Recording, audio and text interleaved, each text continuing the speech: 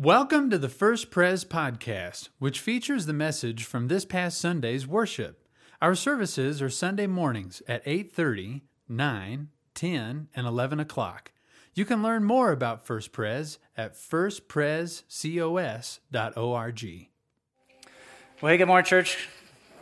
Glad you're here, and glad that you're just cramming in here. Thank you for cramming into this space. Church, where you get to rub shoulders with somebody you never met before, is a lot of fun. So thank you, Andy Morrison. First time Andy Morrison leading us in worship in that way. Thank you, brother. Good job. We love Andy. Colorado Springs, 42,000 college students. Did you know that? We're a college town, and we're just not catching up with that fact. But Andy, if you're a college kid, if you know a college kid, Andy wants to get into your life with Jesus and just turn everything upside down. So let him in to mess with you, and you're going to see good things. Friends, I want to take just a minute to say something from a pastor's heart here, because this week we suffered another tragedy in our community, and it's that a young man, age 13, 8th grader, chose to take his own life this week. And this is a guy that is in Thomas McLaren School. And so we've got a lot of kids and people that are in Thomas McLaren School. And so we wanted to be praying as a church, praying for that school, for the family, for our city, and all the kids of our city. It also, this is a guy that a lot of our kids knew really well and friends with. And so that just sort of, as a church, we just want to weep with those who are weeping, mourn with those who are mourning, and we want to be praying. And here's what I want to say. I want you to remember that this is where we come. This is where we come. When we're hurting, this is where we come. When we're needful, this is where we come. When we're confused, this is where we come. The name of the Lord is a righteous tower, and those who run to it are safe in him. And the Lord is our refuge and strength, a very present help in times of trouble. So be praying for that. Hey, let's just pray real quick. Lord, thank you that you love us so much. We pray for this family and what they're experiencing, which is unimaginable. But we know, Jesus, that you've been there. And we pray that you would move into this home, that you would bring the comfort, the supernatural comfort that only you can bring.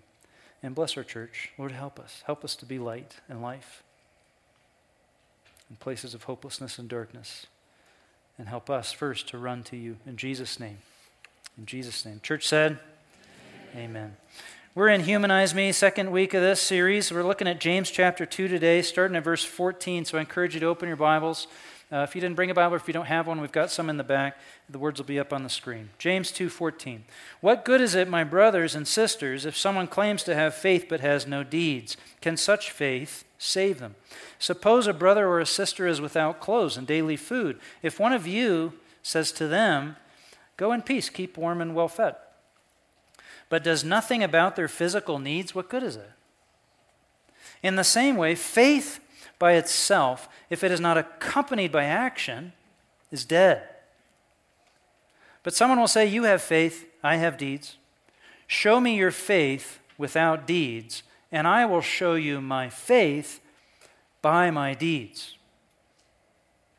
You believe that there is one God. Good. Even demons believe that and shudder. You foolish person.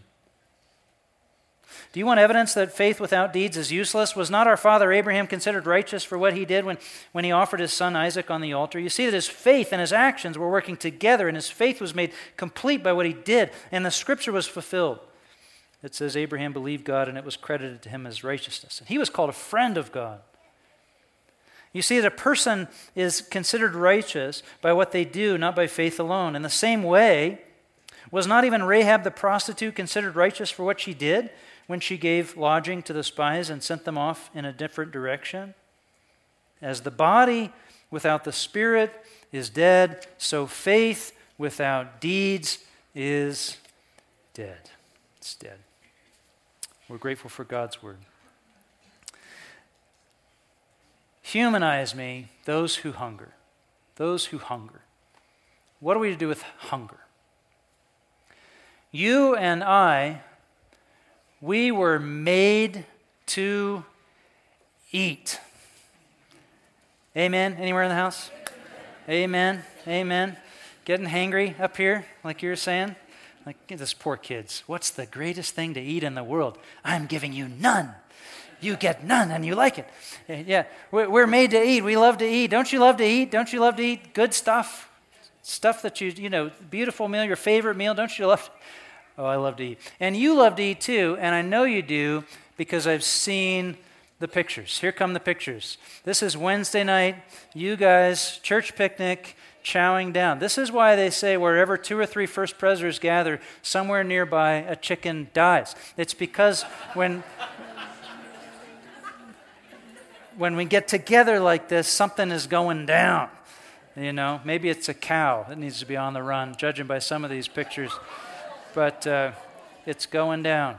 We love to eat. We love to eat. You're made to eat. You eat, you grow hungry, and then you eat again. You eat, you get hungry, and then you eat again. Why is that? Why is that? The truth is, when we talk about hunger, I've never been hungry, not in that sense of like that hunger is something that needs to be addressed. I've never been hungry. Now, I have been a teenage boy, so I believed I was hungry. And I remember rooting around. I remember holding the refrigerator door open and just staring at the back of it, And you've seen guys do this, and they just disappear in there. Or rummaging around in the cupboards and looking for stuff and pushing stuff around and yelling at my mom, there's nothing to eat in the house, Mom. Anybody? Starving. I'm starving. But I wasn't actually starving. But I remember one day, looking around in the cupboards, and I found something back there as I pushed around some like baking powder and stuff, and I saw chocolate. So I pulled it out. I was like, what? There's chocolate in the back of the cupboard? I ripped it open, broke off a chunk of it, threw it in my mouth. You know what it was? It was baking chocolate. Which, if you don't know what baking chocolate is, it tastes somewhere between dirt and coffee grounds, is where baking chocolate sits. And I can still taste it right now. But I've never been hungry, not in the sense that we're talking about today. Well, we're starting the series Humanize Me. Why? Because Jesus is on a mission to make us human. And so if you invest in this series, you're going to learn that Jesus is a humanizing Savior, and that to follow Jesus is to help other people to be more human too. That's what this series is about. Jesus became human so we could become children of God. God became one of us so that we could be restored to what it means to be human. But if we need to be humanized, that means there must be dehumanizing forces, toxins, something in the environment that pulls us away or pushes us away from being fully human as God intended us to be. So what are those things? Well, we're going to address all these different things that push us away from being human as God intended us to be. And we call them poverties. Poverties. So there's all kinds of different types of poverty. And in fact, all these pictures that you have all around the church, these are images of places where we know that somebody is addressing a form of poverty. And some of them are going to make you think when you look at them. Like, how is that poverty? Because we can think of the standard stuff. What? Like poverty is lack of money. Like we don't have money. Well, that's poverty. But there's other kinds of poverty too. Could wealth be a form of poverty? Could wealth be a force that pushes somebody away from being fully human? You bet. And there's other kinds of poverties out there. There's poverty of relationships. There's poverty of hope. There's poverty of justice, where people are living in places where no authority is going to stand up and defend what's right. There's poverty of progress. There's all kinds of poverties. What about spiritual poverty? But today we're going to talk about one that you probably would have written down, we probably would have thought of on our own if we were just making a list of what poverty is. And that's food poverty, hunger, starvation, malnutrition, when people simply don't have enough to eat. Because here's the thing, this exists. And not only does it exist, it pushes people away, it holds people back from being fully who God intended them to be. And in some places, it even leads to malnutrition, it even leads to starvation. In some places, it even leads to death. And I think that not only is food poverty dehumanizing to someone who's hungry, but I think that food poverty is dehumanizing to all of us. The fact that it even exists. Because you know what's sad to realize is that the globe, the world, the earth, it makes plenty of food. But there's people that are hungry. Why? It's because of inhumane practices. It's because of broken human relationships, corrupt governments. That's what makes food poverty happen. And that dehumanizes all of us. So what does the Bible say? What does Jesus say? What does the church do about food poverty? Some years ago, I was in Kenya visiting a ministry that does some food distribution to the rural poor, just absolutely destitute people, gives out food to families monthly. The guy who runs it is a friend of mine named Humphrey Conga. So I asked Humphrey, said, Humphrey, okay, this is good. Tell me about the spiritual side of it. Tell me the spiritual aspect. Are we reaching these people with the gospel? And Humphrey, he said, Pastor Tim, of course we're sharing the gospel with these people, but we're giving them the food first because they can't hear the gospel over the rumbling of their stomach. You can't hear the gospel on an empty stomach. See, food poverty is a kind of thing that hunger, it kind of dehumanizes us from the inside. We're physically hungry and we start to feel our humanity sapped away from us. As that presses down on our spirit, it presses down on our soul.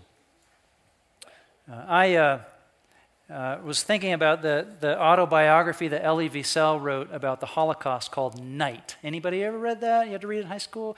It's powerful. So Elie Wiesel wrote this book about his experience when he was 13 years old and his family was taken by the Nazis into the Holocaust. But as you read that, if you ever read that, of all the stuff that he sees and experiences, of all the dehumanizing atrocities, the horrors, when he writes along and he's remembering what that experience was like, his memory returns again and again and again, over and over. His memory comes back. You know where? It comes back right here.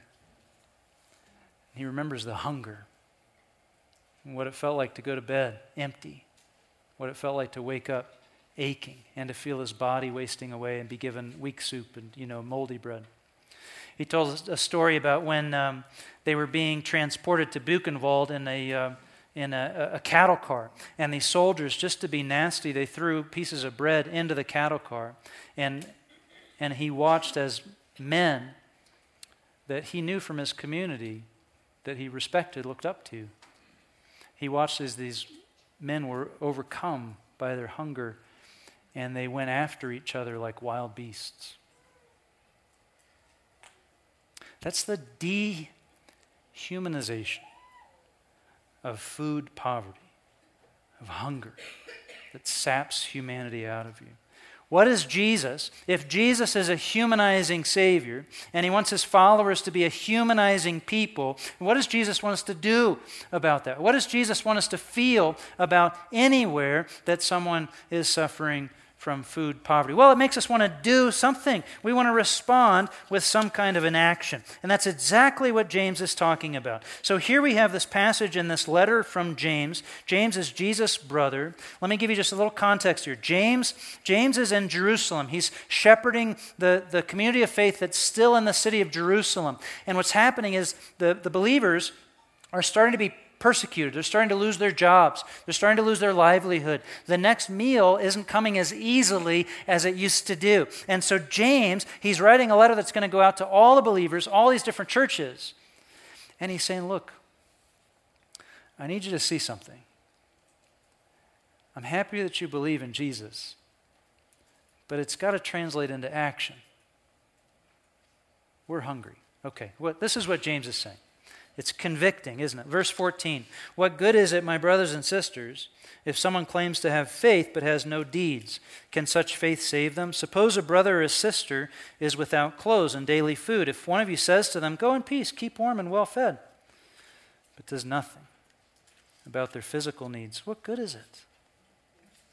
In the same way, faith by itself, if it's not accompanied by action, is what?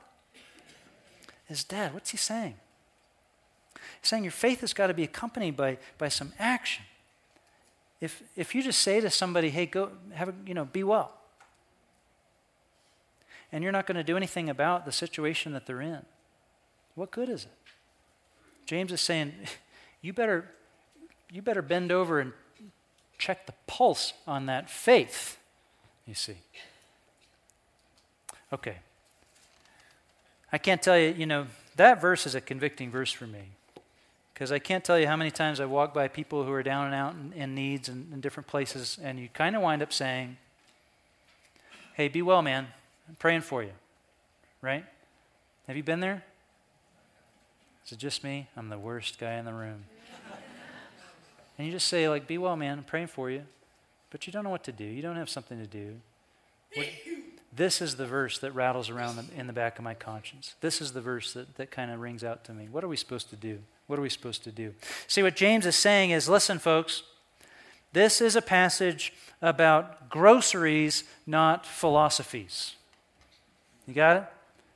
This is a passage about donuts, not doctrines. Okay? This is a passage about meals, not meetings. This is a passage, you're over-spiritualizing it. This is about groceries, not, I can't think of a G one. I'm lost. Even with donuts, that's not so good. Donuts are not nutritious. Somebody said, don't say donuts, say dinner. Dinner, not doctrine. Dinner, not doctrine. Are you with me, though? Are you getting this? Sometimes we over-spiritualize it.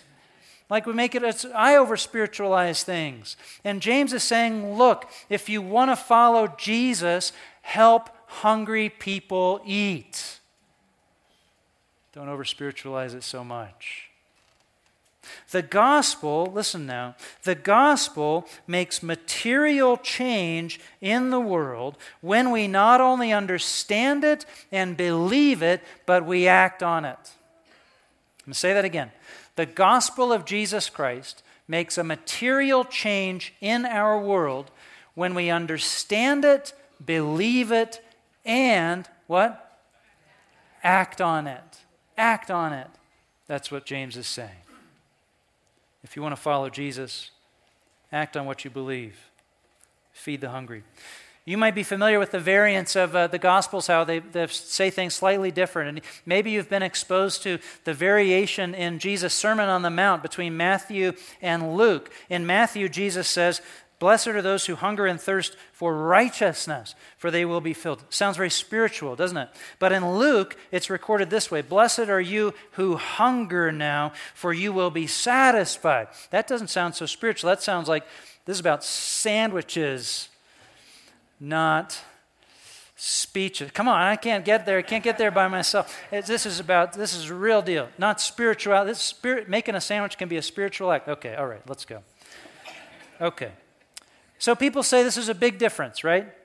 Luke's Jesus and Matthew's Jesus. Matthew's Jesus is a spiritual Jesus. He only cares about spiritual things. He doesn't care about what's happening on the ground. Luke's Jesus, totally different guy. He cares about material stuff, not so much about the spiritual stuff. So you can plainly see, says the academic world, that Matthew's got a different Jesus than Luke. You've got two Jesuses, two Gospels. Can't trust them, can't trust the Bible. You might as well walk out of here and go to the casino, as well as waste time in the church house on a Sunday morning. I'm editorializing a bit. But see, that's where the argument goes. It's phooey. Doesn't have to go there. Listen, for one thing, it might have been two sermons. The Bible kind of acts like they were. But you don't even have to go there to make sense of this.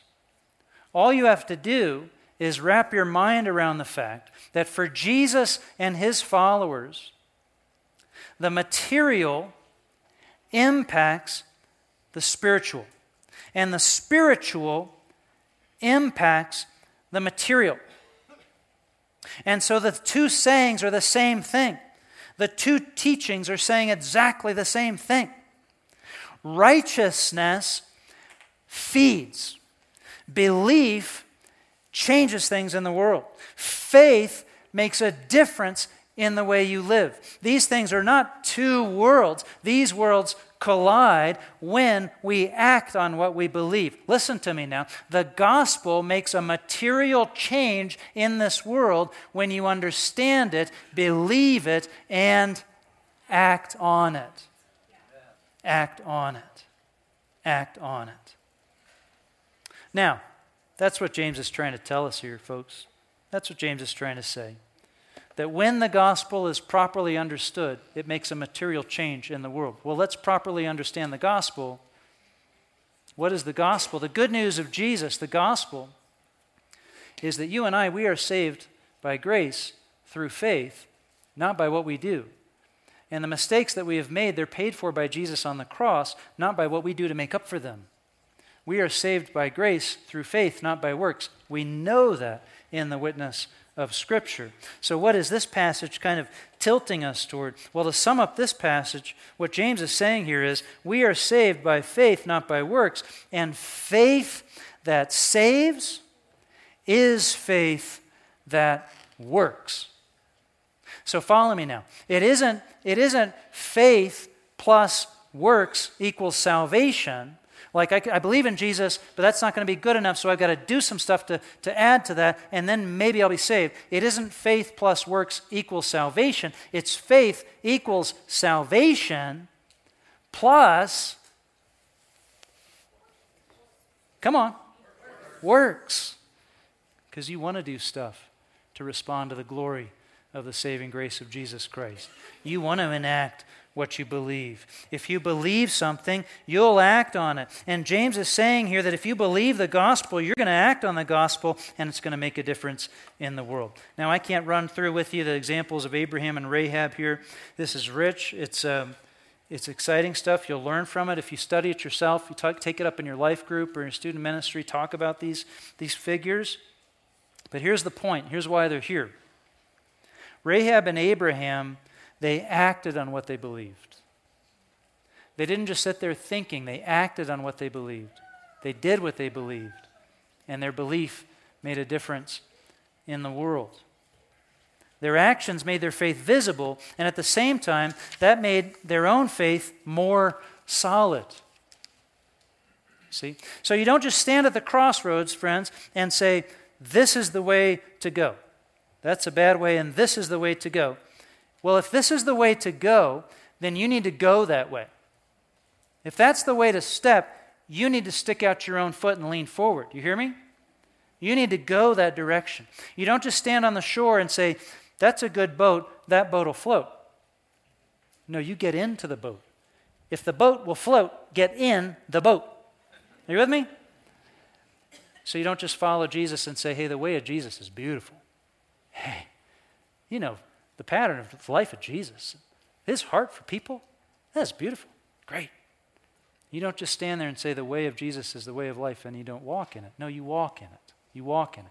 And when you go, when you act on what you believe, you believe it more. Why? Because your faith is confirmed in the act.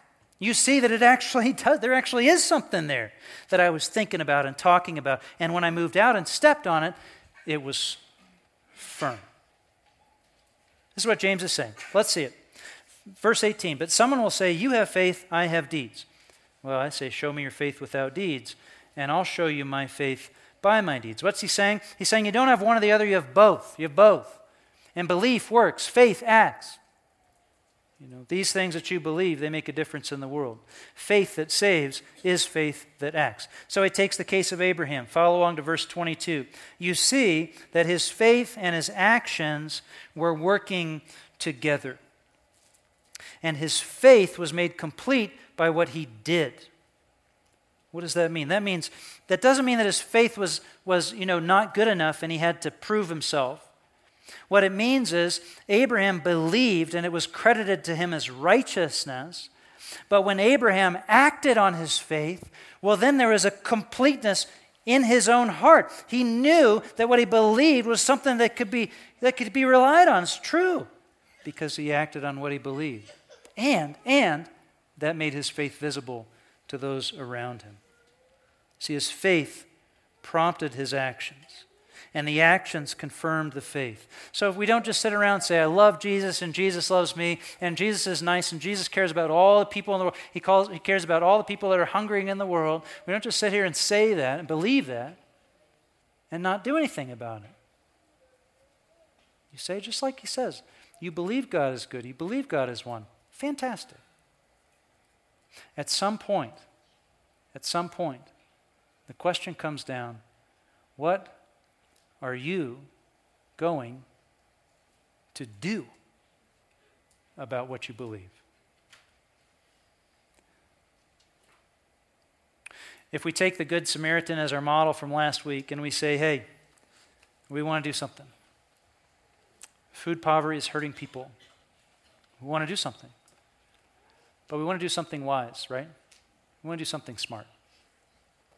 We take the Good Samaritan as our model. One of the now sadly infamous illustrations of charity doing more harm than good comes out of this exact arena, food poverty. You might remember in 2010 there was an earthquake in Haiti, totally devastated the island. Do you remember that? In response to that, the international community wanted to help. So they sent boatloads of rice. Just rice. Well, what happened was this rice was being distributed for free, and the local farmers who raise rice, who cultivate rice, they couldn't get anybody to buy it. Why? Because maybe we're friends, but I'm not paying you for rice that's coming for free over here. So these farmers, they lost their farms. They lost their jobs. Haiti lost its means of producing rice, which prompted the government of Haiti to get on the international stage and say, please stop sending rice. Please stop helping us because you are wrecking our country. You see? When you create dependency, the dependency is as dehumanizing and as harmful as the food poverty itself. And do we ever do that? Do we ever do that? Our hearts are just overflowing. We want to do the thing. If we don't do it wisely, we might actually do more harm than good. But listen, we can be smarter than that. We can be wise. And if we want to enact our faith, and we do, and if we're going to make a difference in the world, and we will, we're going to do it together with wisdom. We're going to do it in smart ways that make an actual difference and bless these people in need. Well, in terms of our model that I said that was the Good Samaritan story, we partner with other agencies in this area. And each week you're going to start to see a pattern. I'm going to try to be elevating some of the stuff that your church does you might not know about. So in this case, the place that we partner with to help is called Marian House, and it's run by Catholic Charities. And here's the deal with this. I don't want to be prideful here, but I am proud. And you know why? Because our church, First Pres, has been providing the Tuesday meal at Marian House for over 30 years. And here's the deal. Don't tell anybody this, but Tuesday is the best day to go. Because when you go on Tuesday, you're not just served leftover food that got warmed over. That's not how First Pres rolls, people. Our First Pres team, they open the doors at 5 a.m. and they go down to industrial-sized refrigerators that we bought and keep there, and we start pulling food out, and they start pulling food out of the stores, and they cook and prepare a fresh meal from scratch that feeds usually between 500 and 700 people every Tuesday. Here's a little greeting from your team at the Marian House. We're here today at Catholic Charities with some volunteers who've been serving here for over 30 years. One of the folks in our Sunday school class worked here, and he invited me down, and that was, I guess, 14 years ago. So I've been here ever since. To feed them, to put the smile on their face is what makes me happy and stuff. They get a really good meal, and when they leave, they're full, and that makes you feel so good. I love it. I absolutely love it. They do so much for me, I think, more than I do for them. Yeah, they're wonderful. Now, here's the deal. The meal becomes an occasion for relationship. The relationship houses avenues for introducing new possibilities to people's lives. So right outside the dining room, they've got social worker, educator, they've got counselor, they've got people who can help people to stand up and on the basis of being fed a meal can find hope to move on. That makes me very proud. We want to move out in wise ways. Don't over-spiritualize it all the time. Sometimes it isn't about it isn't about the spirituality, it's about the salad. It ain't the doctrine, it's the donuts I'm talking about. Are you with me? It ain't the, okay. I'm just messing around. You people are getting hungry. Don't over-spiritualize it, but hang with me now. Don't under-spiritualize it. Don't under-spiritualize it. What is God trying to teach us in the way we eat, in the way we share food, in the way we live? One day Jesus was teaching thousands and it was getting late and the disciples said, "You got to send them away because they don't have any food. They're going to go hungry all night long if you don't send them away right now." And what did Jesus say? He turned to his disciples, Matthew 14. He said, "You don't send them away from me. You give them." You remember this? You give them what? Something to eat. You give them something to eat. Say, "Man, we don't got anything." Jesus said, "Well, what do you have?" We've got 5 loaves, 2 fish. He said, "Bring it here." And Jesus, he blessed it, he broke it, he distributed it. 5,000 men, countless numbers of women, unnumbered children, all ate till they were full that night. They ate till they were full. Their bellies were full. Jesus fed them. Jesus fed the hungry masses. Why? Why did Jesus feed the hungry masses? You want to take a guess? Because they were hungry. Yeah. Don't overthink this thing. Jesus fed them because they were hungry. But he said to his disciples, and catch this now, he said, they don't have to go somewhere else. You bring them to me. God made us to eat. We eat, we grow hungry, and we eat again. We depend on food supply, on food production, on harvest. We depend on something outside of ourselves. We depend on other people. We always eat together. Usually we eat together. There's nothing so universal of human experience than the culture of coming to table together. There's so many flavors and colors and so much cultural flair to the diversity of humanity when we just study how people come and eat together, right? We depend on one another. We depend on our food supply, and we depend on one another. I depend on my wife, Abigail, and if she doesn't feed me, I'm lost. It's true. So we depend on this food supply and harvest. We depend on one another, and we depend on God. We depend on God. Why? Why did God make us in such a way that we can only eat and get hungry and eat again 3 times a day, 4, whatever? It doesn't last long, does it? I'm hungry again. Why did God make me so dependy, Why can't I just plug myself in at night and recharge? Like the decent devices in my life. Why can't I just feed myself once in the month and then just be on my way, for the rest of the month? Don't worry about me. Why did God make me so dependent? He's trying to teach you something. So we have physical hunger, but we have spiritual hunger. And you don't just answer it all from within. You look out, you look up, you look to receive. Do you know where to go with your spiritual hunger to have it satisfied?